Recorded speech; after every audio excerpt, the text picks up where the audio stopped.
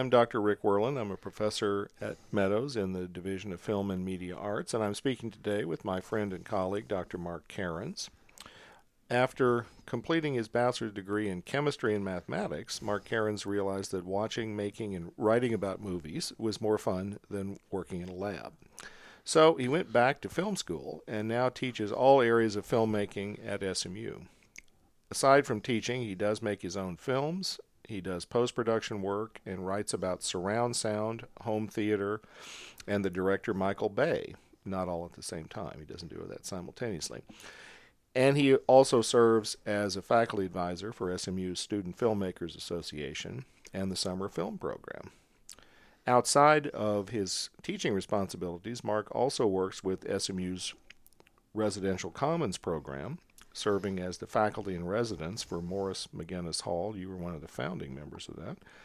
And in 2014, very proud to say that Mark was named a Meadows Foundation Distinguished Teaching Professor. So we're very glad to have Mark in our division, and good morning to you, Mark.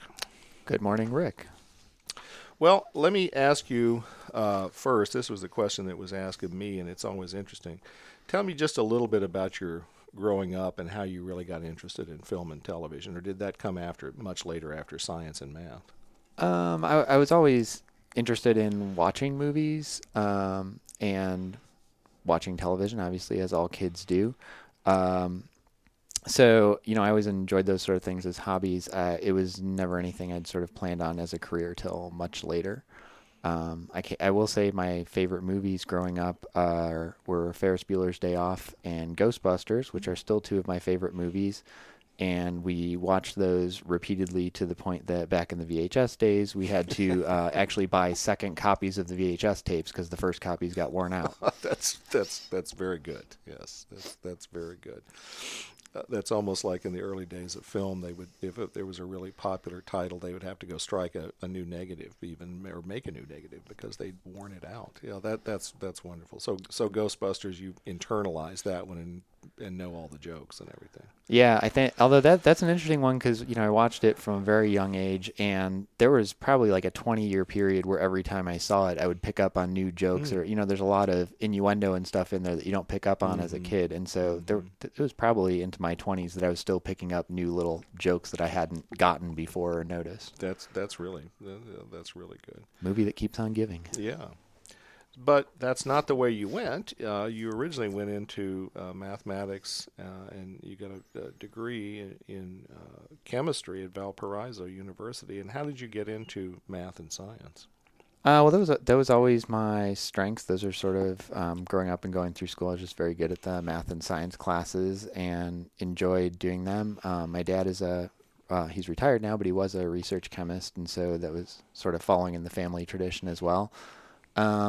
And I think if you're good at something and enjoy doing it, it sort of makes sense to sort of follow that track for a while. And I did, and I had a great experience at Valpo and in both of those departments, and enjoyed my classes and everything in there. So it was never anything where I didn't like those. I always enjoyed doing them.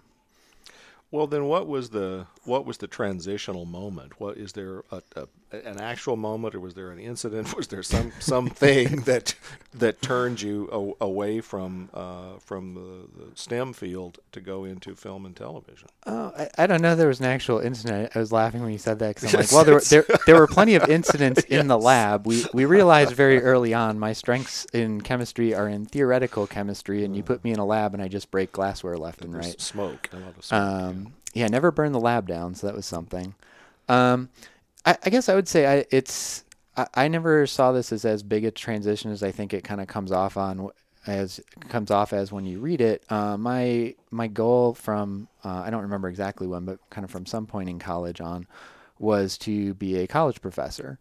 And so from my perspective, I kind of never really changed that goal. It was more sort of figuring out then, okay, what area of professoring would I like to be in? I'd always kind of had a hobbyish interest in, like I said, watching movies and stuff like that. And as I went through college, I had some opportunities through Valpo's Honors College to do some more film-oriented things and write some papers on films and kind of do more critical analysis sort of stuff, and also do some production work. And just really enjoyed that. And when it came time to apply to grad school, which you have to do if you want to be a professor, I actually applied to programs in math and programs in chemistry and programs in film as well, because I had a sort of burgeoning interest in that. And kind of said, well, we'll see what options I have and where things take me. And I had some options to go a few different ways. The only film program I got into of the ones I applied to was Northwestern, which was also ironically like the best one of the ones I applied to. Funny how that works. But if I hadn't gotten in there, my backup plan was I was going to be at UW-Madison working in STEM, and probably would hopefully be professoring in those fields today. Yeah, well, that's interesting that you really knew that that's an important element that links those things together, that you really knew you wanted to teach first and foremost, but you obviously had some options. Yeah, and I've always liked teaching, even from in high school. I worked as a tutor in summer schools while I was going through college. My sort of work study jobs were tutoring for the athletics department. I tutored science and math, and then also within the chemistry department, I worked as a lab aide and as a tutor there. And I always really enjoyed that teaching aspect and working with students, and sort of had figured out I wanted to work with college-age students, which now that I have young kids and see what the teacher is trying to teach them go through, I'm convinced I made the right choice for me there. And I guess the only thing I would say about sort of the transition was I still really like math and chemistry. I'm sort of nerdy in the sense of, like, if a math puzzle, comes up in the paper, or I come across something, I'll like pull out a pen and paper and sort of try to work it out because I find that enjoyable. I realized through one internship I did where I was kind of working full time in a chem lab that I was probably going to get tired of doing that if I was doing it every day for year after year after year. And I didn't want to become bored of that or come to dislike something that I really had enjoyed. And so I figured maybe I should look for something else to kind of spend my days doing to maintain that interest and not, start to hate something that I'd spent a lot of time in my life on. Yeah. And I think we are all so lucky in this line of work that we every day get to do something we love to do, and that's always been one of the great appeals of it to me. Even the drudgery that we occasionally deal with, we feel like, well, but soon I'm going to get to go back and write and talk to students and those kind of things. No, you're absolutely right. I feel so fortunate. Being a professor in general is a great job, and where I ended up at least is a really good fit for me. And I remember very specifically, I was out running with a friend of mine one time who was a lawyer and had just had like a horrible day and was talking about this, this horrible thing he was working on and how, much he hated this particular case or whatever. And he's like, "What did you do?" And I was on sabbatical that semester. And I was like, "Well, this morning I watched a movie, and then in the afternoon I wrote down what I thought about the movie." Yes, exactly. That's like I have nothing to complain about. Well, it occurs to me when we were talking that the novelist and eventually screenwriter director Michael Crichton was actually a medical doctor. That's correct. And George Miller, who did all the Mad Max films, also a medical doctor. So I wonder if there is some kind of connection in there. I don't know. I think, when students ask, like, well, how can I, sort of make it into the film industry? I'm like, well, any possible trajectory you can imagine, somebody has taken. I don't know if doctors are more or less likely. I will say myself, I've found that kind of, that background in learning how to think like a scientist and particularly work through problems logically does come in very handy at times, particularly like working as an editor, where it's like, okay, I have these pieces of footage, how can I put them together in the most effective way, and trying to think of it analytically and like figure out what the right process is to do that and the right ordering. I feel like that mentality has served me well, even if I'm not using the specific knowledge of reactions or whatever, but the training in the scientific method I found to be helpful. Oh, and I know that anytime I've ever been asked to comment on you in some way, I always say, well, he's very organized and he's very methodical, not rigid. He just seems to have the organizational skills to pull off a variety of tasks, and I'm envious because I I have next to none sometimes, it seems like. Well, I'm glad I come off as organized, whether or not I actually am. It's the illusion is maintained. That's part of the key. That's what teaching is about. Yes. Oh, of course I know all about this. Give the performance that you do, even if you're a little uncertain. I recall I was chair at the time when your application for the teaching position came in here, and there were a lot of good ones at that time. And tell me the part of this story that I don't know, that about how you took this opportunity, what you thought about it, what your own ideas were about coming to SMU. Well, I was on the job market, as all of us are, looking for professoring jobs at some point towards the end of grad school. And I really didn't know much about SMU. I'm from the Midwest, and I'd always gone to college and lived around the various northern parts of the Midwest there. And so it was not super familiar, but it was a job that I saw came up as an opening that seemed like could sort of fit my skill sets, so I had applied. I would say the two things that sort of stick out in my mind from that particular process. One was this one actually, the opportunity to come down here and interview came up fairly late in the my sort of job hunt time frame. I actually had a couple offers already at the time. And when I think it was you called to invite me, I was actually on the road driving to Chicago to defend my dissertation that day. Oh, I remember that. Yes. Yeah, because at the time I was living in St. Louis. You had one of those cell phones, I believe, that you were talking to me on. I did. Which was new at the time. It was new at the time. Yeah. My wife was in grad school at WashU in St. Louis, and I had been living down there while I was writing, but my grad work was at Northwestern, so I was literally driving up that day, and I had a cell phone because for the period when I was at Northwestern, she was in St. Louis. Here's a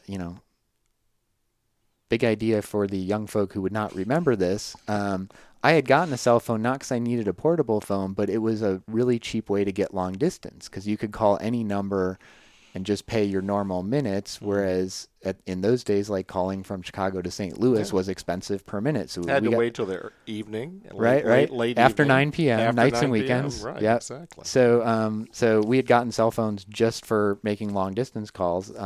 So I was sort of an early adopter in that sense.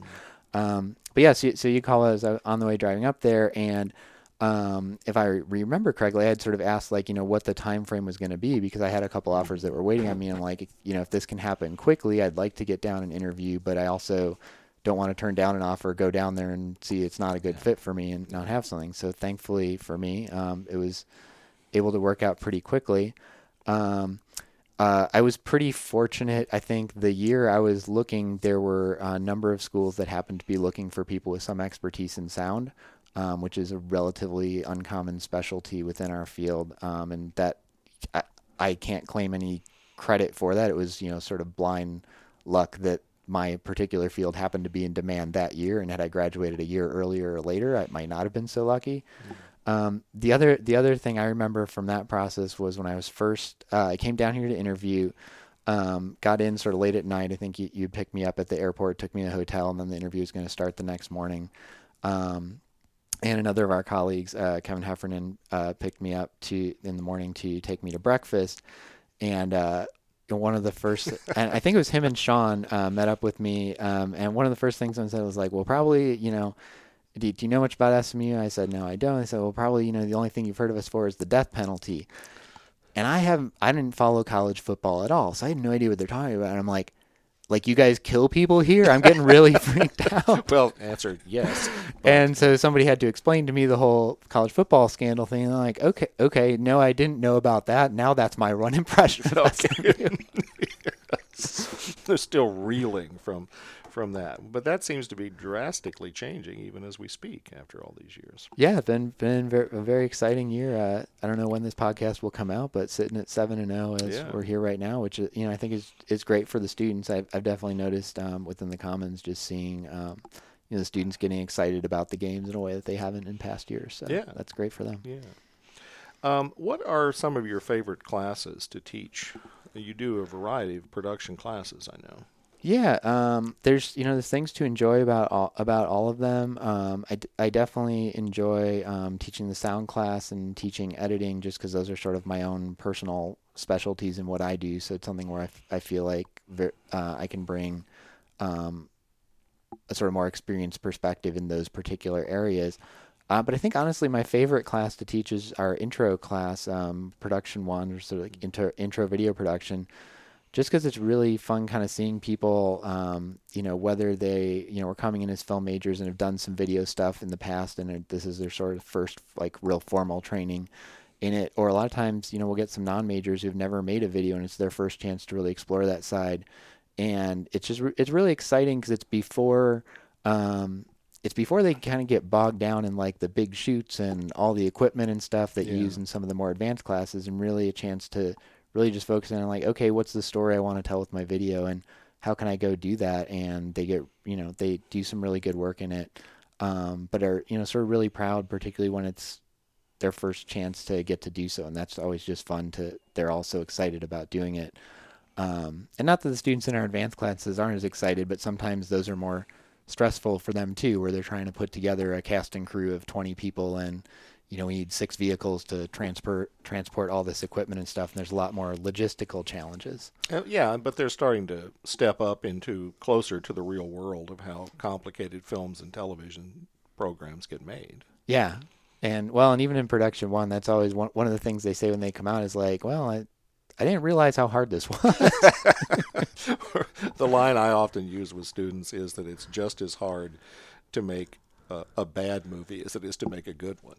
Well, there was a great Seth Rogen line. He was being interviewed about some movie he did, and I don't remember what it was, but it was something that wasn't very good, and he was sort of owning up to that. He's like, what people don't get is just to get a bad movie made is really hard, and to get a good movie made, you have to do all that hard stuff plus like a million more things just have to go perfectly right. Yeah.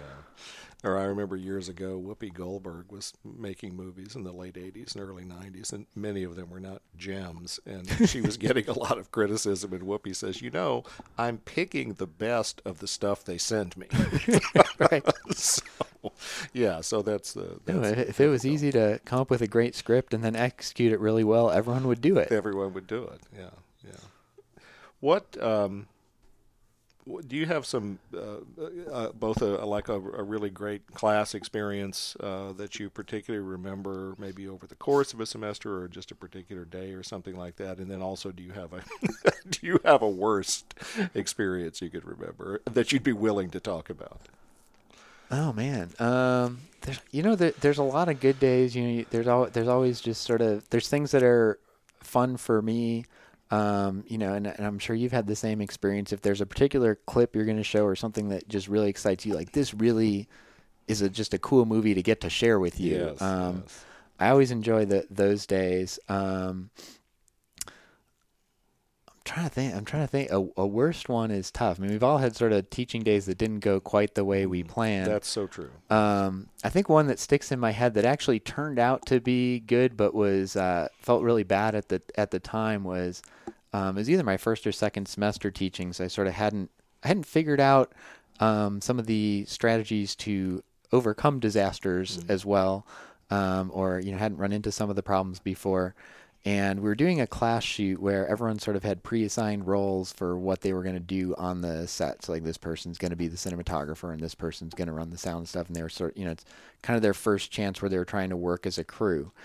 And so we show up for class, and the director and the DP, who are like, on set kind of the two bigwigs, making the most important decisions, didn't show up. Oh, that's going to slow you up. Yeah, now I sort of plan ahead, like, okay, if this happens, I know how to deal with it, and if this goes wrong, I know how to work around that. But I was kind of thrown for a little bit of a loop, and I was like, well, a couple of you just got promoted. Assistant director, you're now the director. Assistant camera, you're now the cinematographer. You guys have 5 minutes, come up with a shot list, and that's what we're shooting. And I will say that shoot did not go the greatest it could have, but it was a learning experience for everybody. And with those kind of class shoots that we're just doing in a couple hours, within a class, we're not shooting for high art. It's more getting some practice at these jobs and at working together as a crew. So I think all the students had a good experience and got something out of it, but that was definitely one that threw me for a loop. In any endeavor, when you're trying to teach something and you're going through it yourself as a novice, it's really important to teach students how to fail and to how to learn from what they've actually failed to do, without feeling just terrible, like I have no talent, I have no ability, I can't possibly do this. Yeah, well, and I think for them it was, the positive was sort of seeing like, okay, here's a terrible situation, that really could be a disaster for your shoot, and making a decision that, okay, we have to find some way to push through it. And we came out of the class day we got footage shot, we got through the whole script, whether or not the movie was good, like there was a movie in the can at the end. So, I think that I agree. I think that's a good sort of, even in bad circumstances, you figure out some way to work around it and persevere. Yeah. Well, let's shift gears a little bit and along those lines and talk about your work being the longtime advisor for the Extracurricular Student Filmmakers Association. That whole organization has evolved greatly since I've been here. Yeah, and it's an extracurricular organization. It's run by the students, which is great. And I would say over the years, my advising duties with that have sort of decreased because they take on more and more of sort of the leadership themselves, and I'm really just there to advise them when they need it, or chime in if there's something they're doing that I think here's a potential problem or issue with this.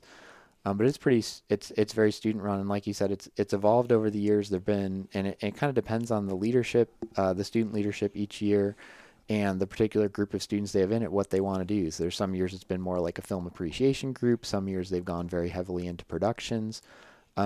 This year is kind of a mix where they've done some workshops, they've done some shoots, but they also do outings to go see movies together and talk about them. So it's a great group, and I like that there's obviously, I think what we do in classes is really important, but it's a good chance for students interested in film, whether they're filmmakers or not, to get together and engage with that passion outside the classroom and kind of do whatever's fun to them. Have you had some direct input over the years? I mean, perhaps not so consciously articulated, but I mean, trying to steer it in that direction so that they get the most out of it.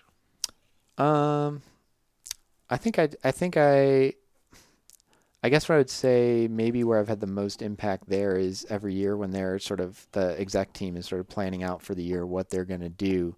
I'm able to bring in the history in a way that they can't necessarily, because students are only here for a few years. Right. And, sometimes they'll be like, oh, we were thinking of doing something like this. And I'm like, hey, if you guys want to do that and that's what your vision is for us, that's fine. Here's some other years where they had tried to do something like that, and here's the things that worked, and here's the things that didn't about it, and can bring in some of that history as advising to them, and at least hopefully help them steer clear if there are some major pitfalls that had happened in the past. Like, okay, make sure you don't do it this way because that didn't work very well, but still kind of leaving it up to them to do what they want the organization to be. And it seems to be that they're doing that. I mean, they're taking it in that direction completely. And then another element of your career here at SMU, you were one of the first faculty in residence professors, and your entire family lives in an apartment with the students. Tell me a little bit about that experience. It's been fun. I'm actually in my last year right now, so this is our 6th year, and we are going to be moving off the end of this school year. They're doing a search right now for who will come in to replace me, which I'm very interested to see who comes in, and obviously the students in my commons are interested in seeing who comes in as well. It's been great. It was really exciting.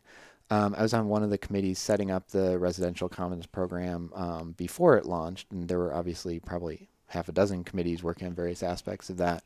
But from the first meeting on that committee, I remember coming home and talking to my wife, like, hey, SMU is going to be starting this new thing in a couple of years, and they're going to have faculty living in, at that point, we were still saying dorms because they hadn't decided what the name of it was going to be. That sounds really intriguing about the chance to work with students like that. What would you think? And so we had sort of had that on our radar from very early on. I've always liked sort of working, closely out of the classroom with students, through SFA as an example, or the summer film production, even more directly. And that seemed really exciting. And then as it continued to develop, it continued to sound like a really cool opportunity. And when they were looking for applications for the first group, I definitely wanted to apply and did. And I think in some ways was fortunate, kind of got the early mover advantage in that there were less people applying in that first round before anyone had a sense of what this would be. It was very few, in fact, wasn't it? I think the first round they had somewhere between like 20 and 24 people apply. That's quite a few. But at that point, they needed someone for all the buildings. That was for like 11 spots. And so, you're just looking at it statistically, your odds of getting in were much better. Yeah. And since then, when people have seen sort of what it is and what that role involves, and seen some of the benefits of that, and those of us who have been doing it, kind of how we've enjoyed it. There have been more applications now, but now there's only a couple of openings a year, and they're still getting the same kind of number of applications for it. So your odds are not as good. So, but yeah, it's been really fun. It's been great. I love all our film students. And really enjoy working with them, but it's also been nice to get a much broader cross-section of SMU, because I might go entire weeks before that where the only students I ever engage with are film students, and now on a regular basis, to get to talk with students who are doing other things around campus is fun, and just giving me a different perspective on that and a much better perspective on kind of student life and what they're going through, and getting a chance to help create that community within MOMAC, which is My Commons. Has been a great experience and really enjoyed it. But I think haven't been there 6 years. I think we're about ready to go. My kids are definitely ready to go. They've sort of figured out that not everybody lives in a college dorm and are ready to have a house, and have been pestering us about that. So well, that sounds like a very definite sign in that case. Yeah. Going back to your academic career, you are in fact unusual in our field, certainly, in that you are a filmmaker and you teach film production courses primarily, but you're also a scholar, and you've written books and articles. Your book called Beyond Dolby, Cinema in the Digital Sound Age, has often been cited by many people, and I see your name and your book titles and your articles showing up in a lot of publications related to sound. How do you balance those two things, the practical and the historical or theoretical? I guess this would kind of tie back to starting out in the STEM areas and moving into film. I just kind of have a lot of interests and like to pursue all of them. My official grad training, I went through a PhD program, so it was in research and writing. I was fortunate that at Northwestern, they allowed us to do a lot more cross-training, so I took a fair number of production classes as well while I was there, and got to do some filmmaking. And I've just kind of kept being interested in both the production area and the sort of research area. And again, we're really lucky in the kind of job that we have that I can pursue both of those. And I tend to sort of bounce back and forth a little bit. So when I was working on Beyond Dolby, I was really focused on that for a couple of years and not doing any production, and came out of that. And I'm like, all right, I need a break from research, and spent a couple of years just working on productions. And then kind of like, okay, well, now I've been doing production for a while. I want to go work on some other research projects. And I kind of just bounce around at whatever is, whenever there's something of particular interest to me, whether it's a story idea or script idea I have, or a particular topic that I think deserves some attention. And on the research side, you mentioned Beyond Dolby being cited. I hope it's partly because the work is good, but it's also that was just an area that I felt like was important that nobody had been talking about. Like really nobody had been looking at surround sound, and kind of got the first mover advantage there as well. So now everyone who writes about surround sound has to cite me, even if it's to say, well, Karen's wrote this and was completely wrong. Here's actually the right thing. But I think the value of that was bringing that topic kind of into the conversation. And that's kind of where most of my research work has tended to be. If there's an area that I think is deserving of attention that just nobody is talking about, I want to bring it up and kind of get that talked about. You mentioned at the beginning, one of the areas I'm working on is Michael Bay. The thing that fascinates me about Michael Bay is from a financial perspective, in terms of box office and success in the film business, he's clearly one of the most successful directors of all time and has been virtually ignored in terms of media and scholarly attention, and then to say like, oh, Michael Bay, he makes those crappy action movies. That interests me when there's something that, clearly a lot of people are responding to positively or negatively, and just no one in the scholarly world pays attention. And so that kind of got me intrigued about working on that project to see, well, there's got to be something going on here that makes everyone want to ignore him academically. makes him such a subject of ridicule, although he's, of course, tremendously successful. Laughing all the way to the bank. Absolutely, for many years on that. What do you see? What would you like to do? Classes you'd like to teach, or things you'd like to see happen with our program in the coming years? I think our program has been growing and getting better. We launched our BFA program a few years ago, so having that in addition to keeping the BA program that we have had has been really great, just in terms of having a specific degree program where people who were really interested in production got a little chance to go further in depth and make a thesis film and stuff like that. So I'd like to see, I guess, kind of continue on the same trajectory we are. In terms of classes to teach, I get to teach a lot of classes that I like. I enjoy all the classes I do. The one thing I sort of have in my head that at some point would be fun to teach would be like an advanced editing class, because we just haven't had, the sort of bodies to do it. But with the BFA program, if that continues to grow, something that, in my head as an editor would be really fun to do for people who wanted to go that path, to teach something beyond sort of a one semester basics, but really dive deeper into that craft. And a lot of people going into film media production, they work in the editing room a lot of times. Yeah. I think one of the great things about our program is everyone gets sort of cross-trained in all the areas and comes out kind of knowing at least enough to be dangerous in every area. But yeah, I think particularly of our graduates, those who stay in the Dallas area in particular, a lot of them work in editing and post-production. So, as a way of kind of summing this all up, what's some of the best advice that you were ever given at any point about your career or your life or teaching that you still hold on to today? Well, there's an old line that you're always more likely to regret things that you didn't do than the things that you did. And so if you get an opportunity to try something different or do it, go ahead and do it, and maybe it succeeds or maybe it fails, but that's better than always wondering what would have happened if you had tried it. And I can't say that I do that every single time there's an opportunity, but it's something that I've found useful, and particularly making some of the different jumps in my career, trying out different things that that might not have worked out. I've always found I'd rather go that way than have a regret about, I should have tried this and I never did. Yeah, well, that's very important. When we were talking about football and the SMU death penalty and so on, you said you had little interest in college football at that time, and I know you are quite a football fan, professional football. And I am a professional football fan, or a fan of professional football. Fan of professional football, both of those things. And let's see, I can't quite remember. I'm sure it's the Cowboys are your favorite team, right? Oh Lord, as I'm sitting here wearing the Packers shirt and everything.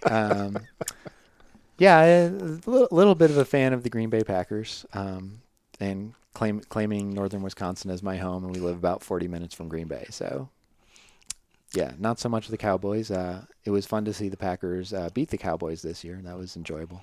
Yeah, well, you are a scholar of the Ice Bowl, the legendary Ice Bowl. I know. Yes, another classic Packers Cowboys game that also ended with a, positive.